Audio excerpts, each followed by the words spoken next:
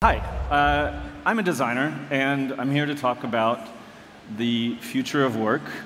And to talk about this, I think we really start with the future of the workplace. And if we look at the classical idea of the workplace, it hasn't changed much at all. It's a place where we gather, we have the facilities of work, we have the opportunity to be together and work together, and not only for the sake of our employer, to be able to understand what we're up to, but to be able to work with each other. And if we look at the past and we look at today, in terms of the workplace, not a lot has changed. And even when we look at all the different forms of work, and I think largely when we're talking about work, most of us in this room are probably thinking about work in that sort of I work in an office kind of way.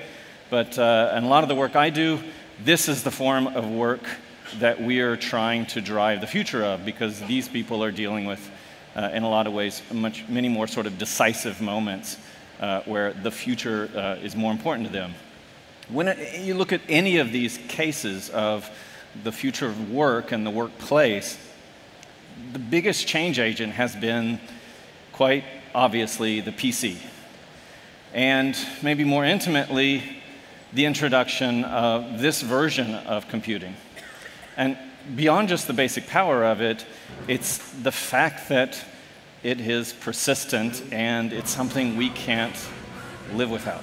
It's something that's, of course, changing our day-to-day behavior. One of the most interesting parts about that, so I want to kind of build a little catalog of realities that are driving this possibility, is the fact that having this machine with us has made us all, especially in the context of work, nodes in a network, right? We're all sort of addressable individuals now, not something possible until this device. This is a project I worked on for Disney, Walt Disney World. If you go to Disney World, you wear a wristband that quite literally makes you a node in the park, something that the park can do. They can understand where you are and what you're doing, and of course it gives you certain new capabilities. Another key factor is this sort of quantification of everything. We're using this ubiquitous presence of computing to quantify literally everything. And we'll get to some really good examples. And lastly, the third piece to this triumvirate is this idea of good enough AI. Now, you've probably sat through lots of discussions of AI, and I'm not going to add to that a lot, other than the basic idea that when I think about AI, and when you think about it in the workplace, it's good enough that is most important. Not the idea of this sort of rich intelligence that's possible, but AI that can simply add to intelligence. And Alan Turing, I think, said it best: intelligence is as intelligence does, meaning we don't need it to be really completely capable to be meaningful in what it means to work. Now, that leads me to sort of the title of this speech, Dark Interactions, because if you take those three pieces, you start to realize there's a layer to what it means to work together that is new, and we don't really look at it a lot, but it is potentially the most transformative aspect of how the workplace will change. So we're familiar, I think, consciously with the idea of bright interactions. We want to turn on the light, we turn on the light switch. And just as dull as that interaction is, most of our involvement in computing today is that way. We go to a computer and we send each other messages, we look up information, we're very much aware of what we're doing. We transact, and in fact, there's sort of an interesting little class that sort of rides this line of interactions where we're pressing buttons to open doors, kind of a nice little idea called volitional theater, where some of these actions happen with or without your explicit involvement. But that leads me to this idea of dark interactions. And this is a new class of behaviors that really falls outside of purposeful human-to-machine interaction. One of the most interesting new examples of that is what's going on with Amazon. Now, here is a store where moving around the store is a very much a tracked event. Everything you do in that store in terms of grabbing objects, moving around, becomes part of that transaction with the space. That, to me, is one of the most bright examples of the future of work. a future of how a workplace will evolve. And it's something that's deeply driven by dark interactions. I'm going to use time as my friend here by moving a few things. A couple of examples to sort of really illustrate this idea of dark interactions. These are all technologies that are really at the cusp of becoming readily accessible. We've talked about things like temperature sensors in buildings, but right at the edge of introducing to the market, there are sensors that understand your heartbeat, understand your breathing pattern, can pick out individuals in a room. Those sort of things are coming to the workplace. There are technologies that can read our emotional state by using radio waves and a basic form of AI to basically decipher how we feel. You can imagine instrumenting this sort of thing into an event where we're carrying out the ordinary office conversation, and the tone of that conversation becomes a metric, becomes addressable. Now, I'm not going to tell you whether that's creepy or not. You can judge for yourself. But it's, again, one of those phenomena that's right at the cusp of being introduced into the workplace. Basic positioning. We think of GPS as sort of the idea of positioning, but positioning is becoming a very commonly addressable thing even within the building. The idea of using, again, radio waves to position and identify where everybody is in the office. This one's a particular favorite of mine, the conversation. Think about, and this is a particularly uninteresting conversation that people are having in a conference room, but they have a machine there with them, and it's transcribing everything they say. Now, this is interesting in the case of a conference call, but push that all the way through an office and imagine that basic, what's, again, a really clear example of a dark interaction where you're just talking with a friend at the water cooler, and imagine that as an addressable piece of data, something that's captured, transcribed, and available back to you. Now, as a designer, I would hope that that's something, if it's you and I that talk, that data is available only to you and I. But in terms of business policy, I can't predict that not being something even addressable outside of our control. Overall, the idea of dark interactions is this complete embodiment of what we do and where we go within an office. So this is where I get interested in it. If that's the new layer of data, that's data beyond the sort of business-style data that we have, what's possible? And a lot of the ideas so far, when people talk about the future of how we might interface with each other in the office, they talk about things like VR. I don't really think that is going to be our common experience. But I do believe we're at the cusp of introducing a lot of technologies that take this information, that take these relationships and these states that we exist in the workplace, and bring them to us in a heads-up and aware mode. Now, the first set of technologies that we might imagine employing, they're not really socially acceptable. You're not going to wear this in the office, right? You feel like an idiot. Now, there's specialty jobs. If I'm a surgeon, this is going to make perfect sense to me. But you also have to understand how fast these technologies are evolving. This is a product that's likely to debut this year. It's a lot more socially acceptable. It's still on the sort of, I feel a little weird wearing it. But this is another product that's in the lab from Intel. And this is completely acceptable. Now, this technology doesn't do as much as the latter two examples, but it is a matter of time. So I want to sort of build in this basic belief that the idea of heads up, idea of persistent knowledge, persistent sightline addressable computing moments are in our future. And mixed with that dark data, we can start to imagine really incredible scenarios. So let me sort of paint a few of these scenarios. And these are all realistic prototypes. They're not all real tech yet, but I'm going to walk through quite a few. The basic idea here is we're talking about marking up the physical world.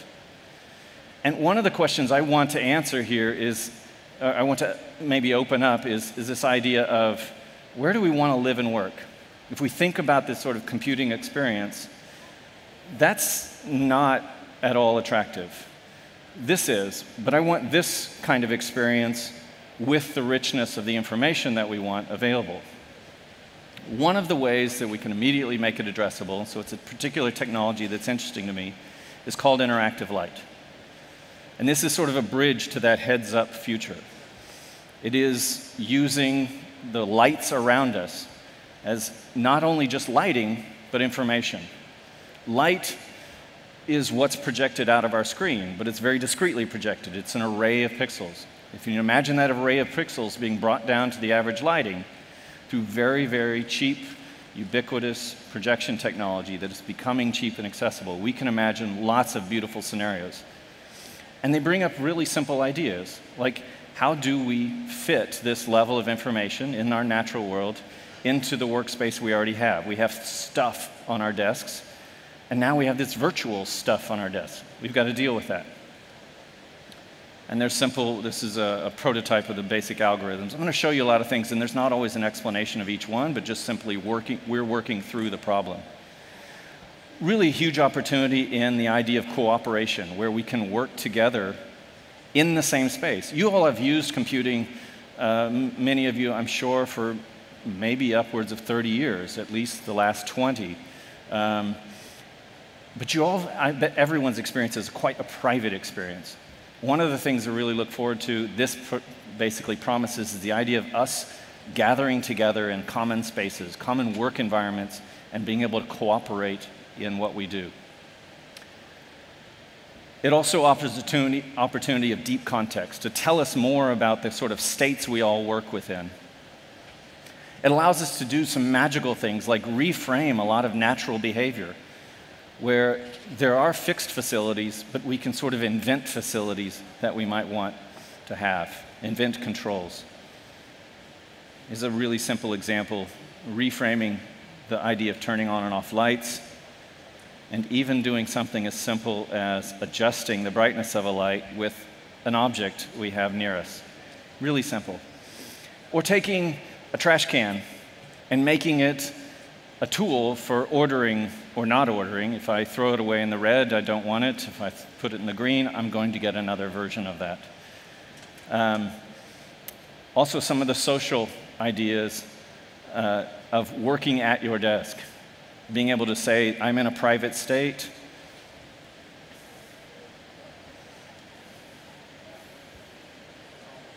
And taking natural behaviors and turning those into little interface events. Maybe deep levels of decision support, especially when you think of yourself out in the field. If you're in construction, if you're in surgery, if you're in science, the information needs to be around you, but you're often working in these sort of very unstructured spaces. So we want to be able to put structured information in unstructured places and allow people to interact with it in natural ways with the objects that they have at hand. We also want to deliver information to people sort of in the time and in the place that it's most interesting to them, and basically put it away when we're done with it. There's lots of beautiful examples of this. And lastly, in terms of the examples, we tend to bring these things alive. When you start to add all these facilities, we start to think of these things as alive and really as almost characters. It's a human trait. Voice introduces the possibilities of making these interactions asymmetrical. When we think of interfaces, when we think of the computing moment, we think of it as this symmetrical exchange. Almost everything you do today feels like that. What's coming is a very asymmetrical world where there's maybe 1,000 times more thing read in, but only the simplest little interface for responding to that. And most beautifully, the opportunity to introduce very calm styles of interactions. Interactions that don't require that we fill our environment with ugliness like this, but instead more beautiful spaces where the digital information exists in the architecture that we enjoy. So the spaces, the objects around us, the workplace we live around us can be more magical, more beautiful. Okay, so I've got 3 minutes. Where are we headed with all of this? Some things that are scary and some things that are nice. These are very exploitable systems. Oh, you missed it, the sound, I'm sorry. I'll just tell you what it is. This was a TV commercial where this guy actually talked to your Google voice machine and forced it to start up a TV commercial, a audio commercial. They basically exploited a personal system for an advertising purpose, sort of an ugly product of modern technology.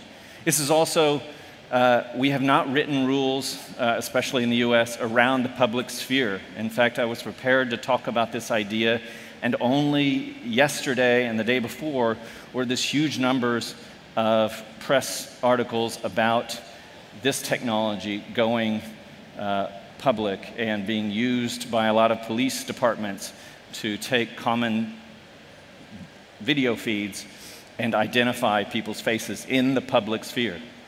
It's the dark side of what's possible. It also creates a real shift in our shared concepts of dependence.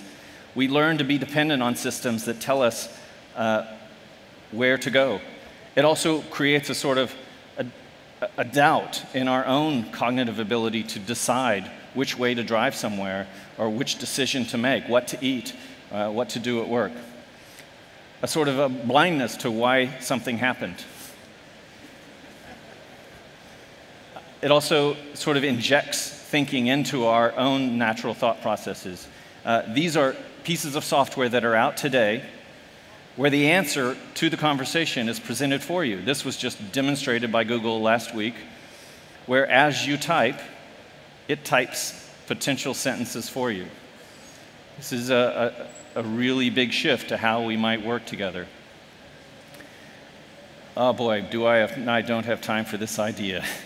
It's quite simple. All of this information, this process of working together, starts to draw a different version of us. We today live in this sort of separate versions of us where we have a great deal of control over it. We can create this sort of ideal self online, and we have our natural self. What's coming through all the things I showed you is a more combined self where we have much less control over defining it. In Facebook, we define ourselves, but in a world full of dark data, where our interactions define us, that version of us is much more of a whole singular thing. One of the simple design proposals I put out there for you guys is the idea that we need an invisibility switch. Years ago, when the phone rang, it rang out loud and we couldn't turn it off. But when we all ended up with phones, we ended up with a mute switch because it's absolutely necessary. In tomorrow's world, where this information is available, when we're trackable everywhere, we need an invisibility switch on our phones, on the devices around us. And that, for me, is some of the key ideas of the future of work. Thank you very much. Thank you for your time.